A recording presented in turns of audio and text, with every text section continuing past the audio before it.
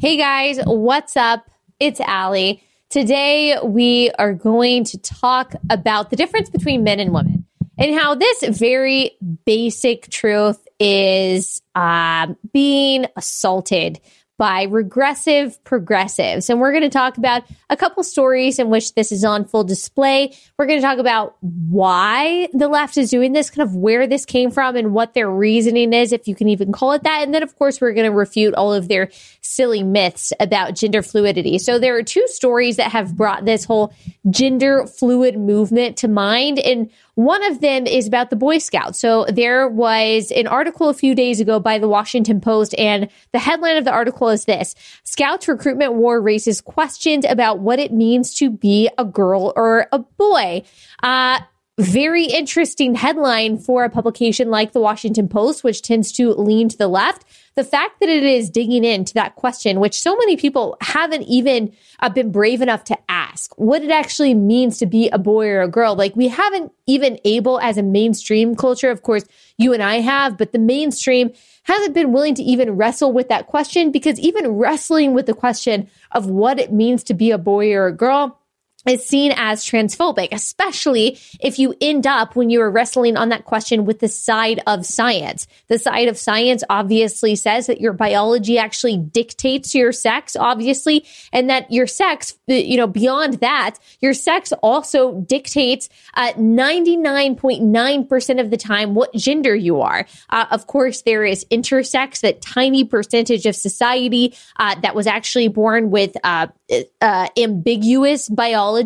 But for the most part, unless you have some kind of dysphoria, like gender dysphoria, which is actually a disorder, then your sex actually determines your gender, what you identify as. But the line of so-called reasoning right now is that your sex is completely independent from your gender, that you can totally choose what you want to be, how you want to be, and that has nothing to do with your biology whatsoever. The idea that your body determines how you behave, how you think, and the choices you make is now seen as bigoted. It's now seen as wrong, despite thousands of years of science, psychology, and sociology that proves that your body does indeed affect, in large part, not completely, but in large part, how you behave and what priorities that you have. Your gender determines a lot of the way you act. But of course, we're not allowed to say that anymore, which is why the Washington Post is wrestling with this question. Scouts recruitment war raises questions about what it means to be a girl or a boy. So if you don't know, Boy Scouts of America has started accepting girls into their ranks. They are no longer going to be exclusive to boys. They already, a few years ago, started letting gay people or gay men be in Boy Scouts and actually lead Boy Scout troops. That was a battle that was fought for a long time, but they ended up giving into that. And now they're going to step further to say, okay, well, we're not going to close our doors to girls either. Now, Girl Scouts of America is not happy about this. They are actually suing Boy Scouts of America because they are taking what it means to be a Girl Scout. Now, Girl Scouts are not doing this because they are socially conservative. They're not. They have been part of the feminist movement for a while. But the Girl Scouts now represents an old kind of feminism, which actually says it's unique and important to be a girl. But they are pushing back against Boy Scouts of America, not primarily for social reasons, or certainly not for moral reasons, but really for marketing reasons and for business reasons, because they're afraid that boys are going to take all their customers. They want to remain a unique girl-only organization because that's where they've been able to make their money. That's how they've been able to remain an organization. They are afraid, of course, that Boy Scouts of America, if they accept girls, is going to make them obscure. So they're having this whole battle over this. Girl Scouts is trying to change to offer some of the things that Boy Scouts does. Boy Scouts is trying to accommodate girls. But within that, there is a question. There's a question of what girls like and what boys like, and are those things different? And what we are finding out through this story and through even the morphing of these two organizations to try to meet the needs and the desires of boys and girls is that girls and boys are very different. They like different things. They're motivated by different things. They're entertained by different things. That doesn't mean that some girls don't like some things that boys do. It doesn't mean that boys don't like some things that girls do. But it does mean in general that boys and girls behave very differently. They value value different things. They have fun doing different things. The things that actually build up a girl to be a responsible woman can be different than the things that build up a boy to be a responsible man. And they're trying very hard, the Boy and the Girl Scouts, both pretty progressive organizations now, trying very hard to deny those differences while also pushing them in our faces by showing us the changes that they're making within the organizations to try to accommodate both genders. So it's really interesting because it does ask us the question, what it actually means to be a boy or a girl. Can you just say that you are a boy and be a boy? Can you just say that you are a girl and be a girl? Are there real differences between boys and girls, or is it just some meaningless social construct? That is what the culture is wrestling with right now. And the reason why I say it's the regressive, progressive left is because this is a question that has been answered for literally millennia. And now we're asking it. And I'll say again, something I've said before, this is one of the reasons why the left and the right are so far apart, not because our differences are more complex than they used to be, but because they're more fundamental. Things that we agreed on forever, things that had already been proven, we question now. For example, is killing a life inside of the womb actually killing a life? When a woman becomes pregnant with a baby, is it actually a baby or is it a clump of cells? Does it have any value whatsoever? The answer used to be, well, obviously that's true. Even when Roe v. Wade passed, it was, yeah, we still believe that life inside the womb is a life. And if science actually advances, then we'll know that it's a human baby and we won't be able to do this anymore. Of course, that's not the line of reasoning anymore. The line of reasoning is that the life inside the womb is not a life. It's just a clump of cells. And then we have this kind of conversation where we say, okay, are boys and girls really different? Does the testosterone in boys and the estrogen in girls have any kind of social implications whatsoever or not? That used to be, yes, of course it does. Now the question is, I don't know. Of course, we disagree on things like borders. It used to be accepted across the board that, of course, borders are good. Of course, you have to have some kind of sovereign country. Now that's being questioned. So all of these things that used to be accepted on both sides of the aisle are now are now becoming points of contention. Now we don't agree on these things anymore. So it is because our differences between the right and the left are so fundamental. That is why we are so far apart, not because of the complexity of our disagreements, but because of the simplicity of the fundamental nature of our disagreements. And this war on gender is just one of those. There's this other story that brings the problems of the transgender, gender fluidity movement to the forefront. And that is the story that I'm sure that you guys have heard about the twin boys who live in Texas. They're from divorced parents. They're 6 years old right now. The mom is a pediatrician. She has decided that one of her boys is going to be a girl. I might have actually talked about this on the podcast before. Has decided that one of the boys is going to be a girl. Has called the boy Lola, dresses up the boy in girl clothes. The other boy she allows to be a boy. Now, the problem is when this boy is with his dad or at school, he chooses to be a boy. He goes by the name of James.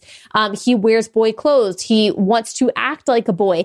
Other people in his life, his teachers and people in different parts of his life where he either does activities or whatever it is, says that he acts like a normal 6-year-old boy.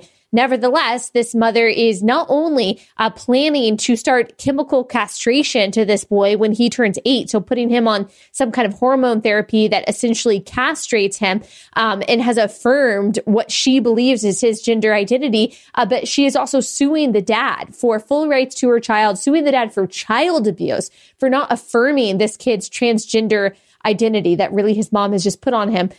She sends him to this gender dysphoria counselor that, of course, is affirming of transgenderism.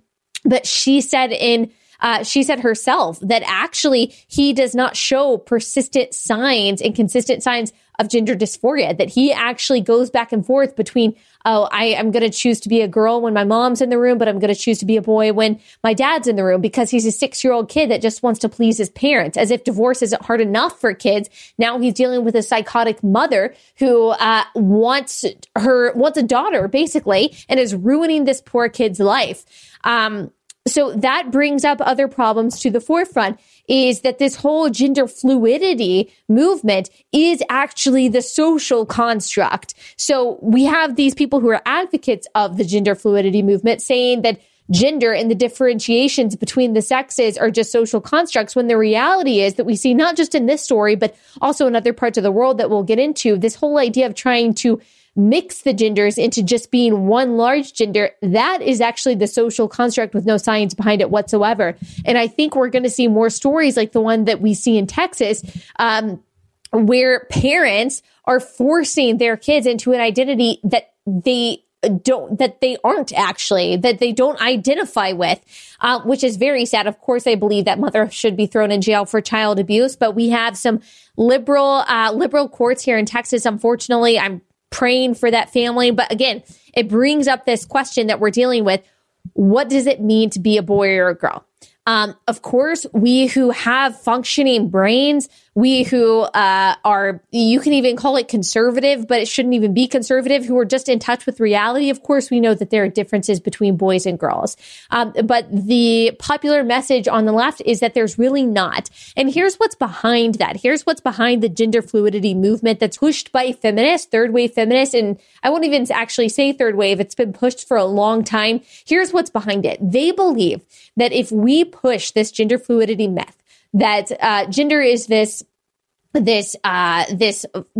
that just oscillates depending on the day, depending on what you feel, that there is no gender that's actually tied to certain anatomy, no gender that's tied to another anatomy, that there's no behavior that a woman prefers, there's no kind of jobs that a woman prefers. Same thing for men. This is all a social construct that needs to be deconstructed. It's called patriarchy. Feminists believe that if they tear down all of these differences between men and women and they make us just into this one big blob of one gender, then finally we will reach our egalitarian paradise. There will be no domestic abuse, or no abuse at least from men to women. There's not going to be a gender pay gap. There's not going to be inequity of any kind. We're all just going to be equal. All of the abuses and all of the discrimination and the sexism and the horrible disparities that we see between men and women are no longer going to exist if we just convince people that men and women are the same. Of course, how you do that is that you convince women to take on more masculine traits and you convince men to take on more feminine traits. That is part of the push behind abortion, for example, because if men are able to walk away from unwanted pregnancies, then women should be able to walk away from unwanted pregnancies too. So that's what feminists have been doing for a long time, is making men more like women and making women more like men to create one big gender and this one egalitarian paradise. Gloria Steinem, who is a very famous feminist, she's in her 80s now, so she might have even started with like the first wave feminists and the suffragettes. She's so old. But she was in a PBS interview a few years back, and she was asked by the interviewer about biological differences between men and women. She says, even if they're right, even if these people who are asserting that biological differences exist between men and women, even if they are right, it doesn't have to continue to be so.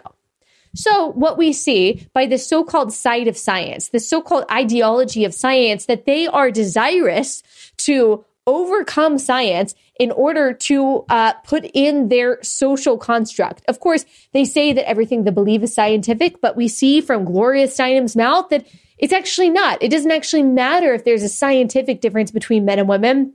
What matters, what's most important, is the social reality we want, this egalitarian utopia, which we really know as a dystopia, that we desire. That's more important than the scientific differences. We can overcome the scientific differences between men and women to have the future that we want, because they believe that eliminating or pretending to eliminate the differences between men and women is going to actually eliminate the discord, eliminate inequality, eliminate discrimination. So that's why they see this gender fluid movement as a human rights movement, as good for women.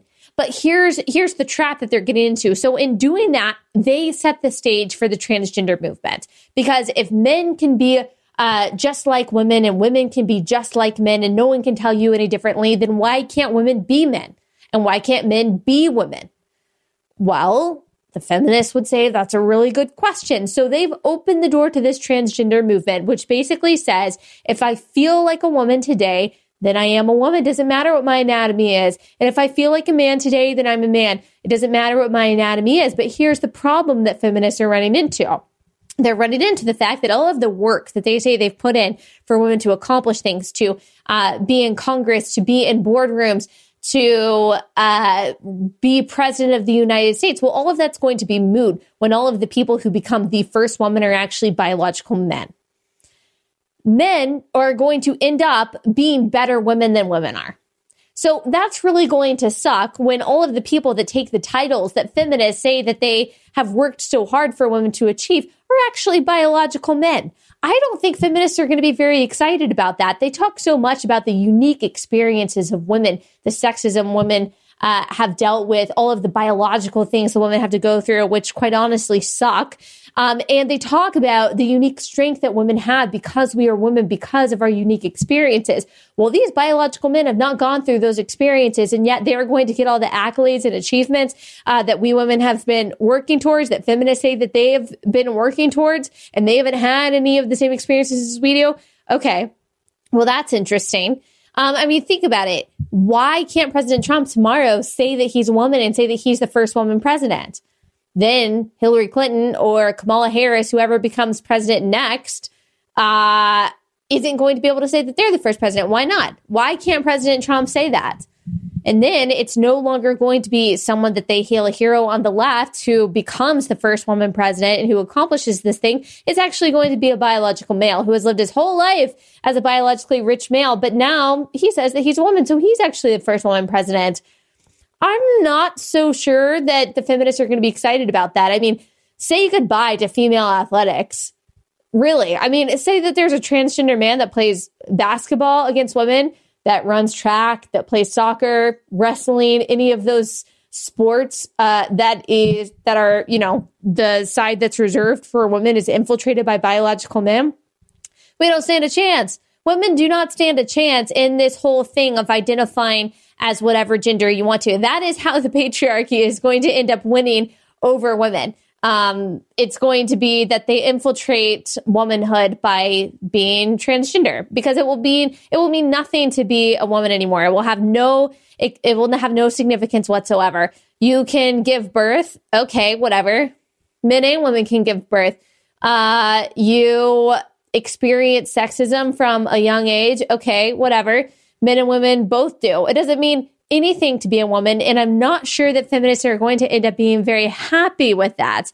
But there are also obviously much bigger problems with this whole gender fluid movement that have nothing to do with feminism, because quite frankly, I don't really care about the plight of feminism very much. There's obviously sociological and psychological perspectives in this, or problems with this, that it just doesn't work because men and women are different, because women have more estrogen than men do. Men have more testosterone than women do. And that actually affects how you behave. Your brains are actually created differently. Women tend to be more nurturing, more nourishing, better communicators. We are better at handling crises. We are better at multitasking than men are. Men happen to usually be more aggressive, more willing to fight, protect, defend. They're better at compartmentalizing in situations. They're better at actually fixing the problem than just analyzing the problem. Men and women complement each other really well, but we complement each other because of our differences, and we are actually biologically made that way. Now, the caveat to that is, of course, that just because you're a man doesn't mean that you have to be overly aggressive or always wanting to fight or riding four-wheelers and fishing and hunting all the time. That's not what it means to be a man. That does not even, in my opinion, what it means to be masculine. You don't have to necessarily be physically strong to be a masculine man. In a way, gender is if you want to call it a spectrum, it is in some ways, in that there are women who want to just be moms, and I don't mean just, but want to only be moms and to nurture and nourish and to help and to cook their whole lives. There are also women who want to be CEOs and want to be presidents and who are career oriented. There is a spectrum there. The same thing with men. There are male dancers, there are male wrestlers, whatever it is. There is a spectrum on both sides of gender that says, okay, you don't have to be one way. You don't have to fit into a compartment. But if you look throughout time and history, throughout every single culture, there are very real differences between men and women that just can't be denied. Men are always, in virtually every single society, for as long as humans have existed, the ones who hunt and the ones who defend and protect and provide. That's what men do in tribes, in societies, in nations. That's what they do. Women don't. Women typically stay back. They typically raise the children. They typically cook and they garden and they gather, they nurture and they beautify. That's just what women do. They're good at cultivating. They're good at maximizing. They're good at taking something and making it grow, making it better. Men are really good at conquering and destroying and then building something back up. That's how men and women complement each other. That's how they've complemented each other throughout history. So the way to know if something is true is to say, is this true throughout time, throughout history, in multiple societies? Like, this isn't just a Western thing. It's not just an Eastern thing. And that is true of men and women, the differences between men and women, the aggression that men show, the capacity for nurturing that women show. It has been true forever. So it doesn't make sense that it is a social construct because it's not just part of one or a few societies. It's been a part of every society. Now, that's not to say every society has been exactly the same, that every society has been patriarchal per se, or every society has had the exact same gender hierarchy. But in general, the rules have been separate, and the roles have been between hunting and defending, doing things with your hands, and nurturing and growing. Women, men, different. And if you even look today, so for example, Sweden, so they're one of the most egalitarian, I believe, yes, it's Sweden and Norway, all of the Scandinavian countries. Sweden is one of the most egalitarian countries in that it has a nationwide commitment to ending the gender wage gap, whatever that means. They also have equal and very generous paternal and maternal leave, so parental leave. But what's interesting about that is even with their nationwide commitment to the gender pay equality, even though they have a very generous parental leave program for men and for women, men still work a lot more than women do in Sweden. And women still have more part-time jobs as opposed to full-time jobs than men do. Women still take up 75% of the parental leave allocation. 90% of those who work part-time to care for family are women. And men still make more than women do. And this is in a very egalitarian society where the laws are egalitarian, where the laws are set up to include women at every single level that men are included. And what do we see? We see that men choose different things than women do, that men still work more than women do, that women work less than men do because they choose to stay home.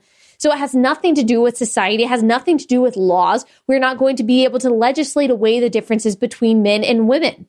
We're just not. Sweden is a very progressive place. It's a very leftist place.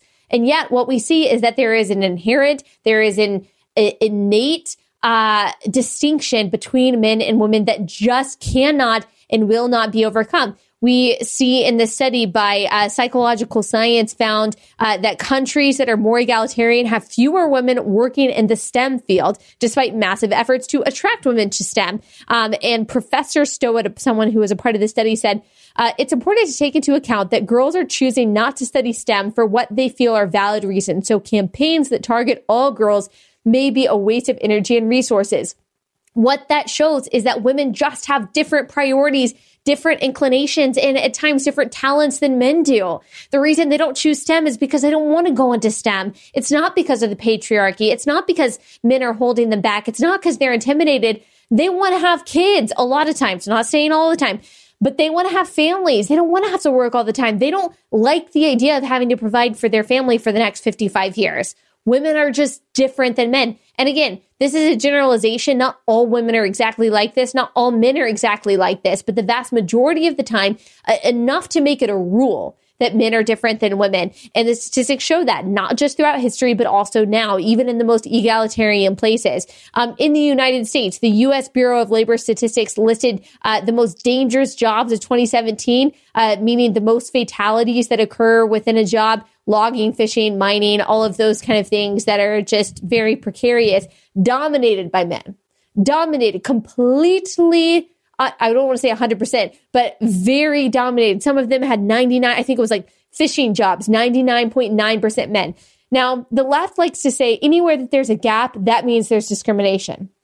Couldn't be for any other factor. Couldn't certainly be for an inherent biological factor. No, that's sexism. So are you trying to tell me that the fishing industry is discriminating against women? That the fishing industry is leaving out women? You really think so? You think people are tearing down the door to be in the fishing industry? You think the mining industry is turning down women? No, I don't think so. It's because women don't want to do that. We don't want to mine. We don't want to be in the fishing industry. We don't want to be loggers. We don't want to, in general, be carpenters. We don't want to do that. Why? Because that's just not what women are good at. That's not what we're inclined to do. Because there's a difference between men and women. Feminists will not believe that because it ruins, like I said, their whole egalitarian idea of what the future should be. If we just eliminated these differences, then there will be no abuse. There will be no disparity. There will be no discrimination whatsoever. That's just not going to happen. Now, I don't think abuse is good. I don't think discrimination is good. But the reason those things exist is because men and women are sinful.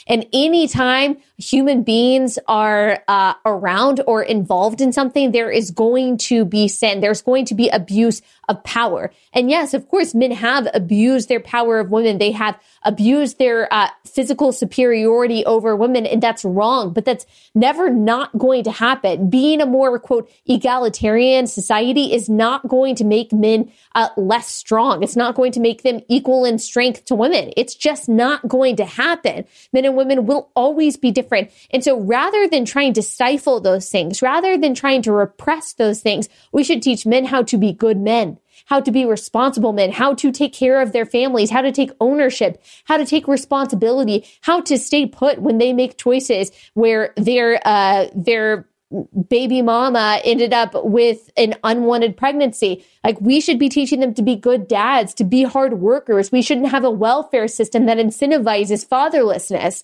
and for the woman to have more kids. We should have a system, and we should have a country, we should have a society that encourages responsibility, whether you are a man or a woman, and lifts up the unique strengths of men and women, because men and women do complement each other. There's so many things that women are better at than men are, and there are a lot of things that men are better at than women are. I'm not the kind of person that says women shouldn't try to be CEOs, that we shouldn't run for office, that we shouldn't be doing things that are at the forefront. Obviously, I believe that I should have a platform, and I'm okay with being outspoken. But at the end of the day, I also know that my priorities and my responsibilities are different than my husband. Now, I don't want to speak for every single marriage out there, particularly if you're not a Christian, because this is a biblical perspective, but there's also sociological and psychological evidence behind this. Like I said, that at the end of the day, like, my husband is responsible for providing for our family. Like, if we both lose our job, he's the one that's going out and getting a job. And if we have kids, I'm the one taking care of our kids. That's just, and again, that's not for every single family. I definitely know stay-at-home dads, there's nothing wrong with that. But I'm saying at the end of the day, if we had to choose, if the choice was put upon us, he's going to be the one that's responsible for making sure that we have a roof over our heads and that we've got food to eat. That's just how it is. And I'm good with that. Like, I love being a woman because at the end of the day, I know that he takes responsibility for those things. I love working. I love doing what I do. But I'm also very confident in being a woman and having the unique strengths that I have. And I don't want to be a man, and I don't want to be like a man. And whether you are single, whether you are married, whether you are not a mom, whether you are a mom, or, you know, if you're a guy and you fill those roles as well, it's not about necessarily being a mother to be more like a woman or being a wife to be more like a woman. It's just owning your unique strengths and not denying them because you think that being a woman is weak, or being a man that you might have guilt for being strong. It's owning those unique strengths that God has given us and using them to the best of your ability in whatever capacity you can, in whatever field you can. Feminists don't want that because they see that as discrimination and inequality. So that's basically all I have to say about all of that, just to dispel all of the gender fluid myths and kind of outline where they came from and how we got here and why they're so detrimental to society. They're obviously anti-family, they're anti-science, they're anti-reality. And it's going to take a number, especially, I think, on our men. And who loses in that battle of trying to emasculate men? We both do. Both men and women do. Because again, it's not good for the family, and passive men make for torn apart families and broken down communities, which leads to torn apart nations. So those are the implications for that. If you have any questions, have any feedback, have any criticisms, let me know. Allie at theconservativemillennialblog.com. Of course, you can message me on Instagram. Don't forget to leave me a 5-star review if you like this podcast at all. Thank you guys for listening, and I will see you next week.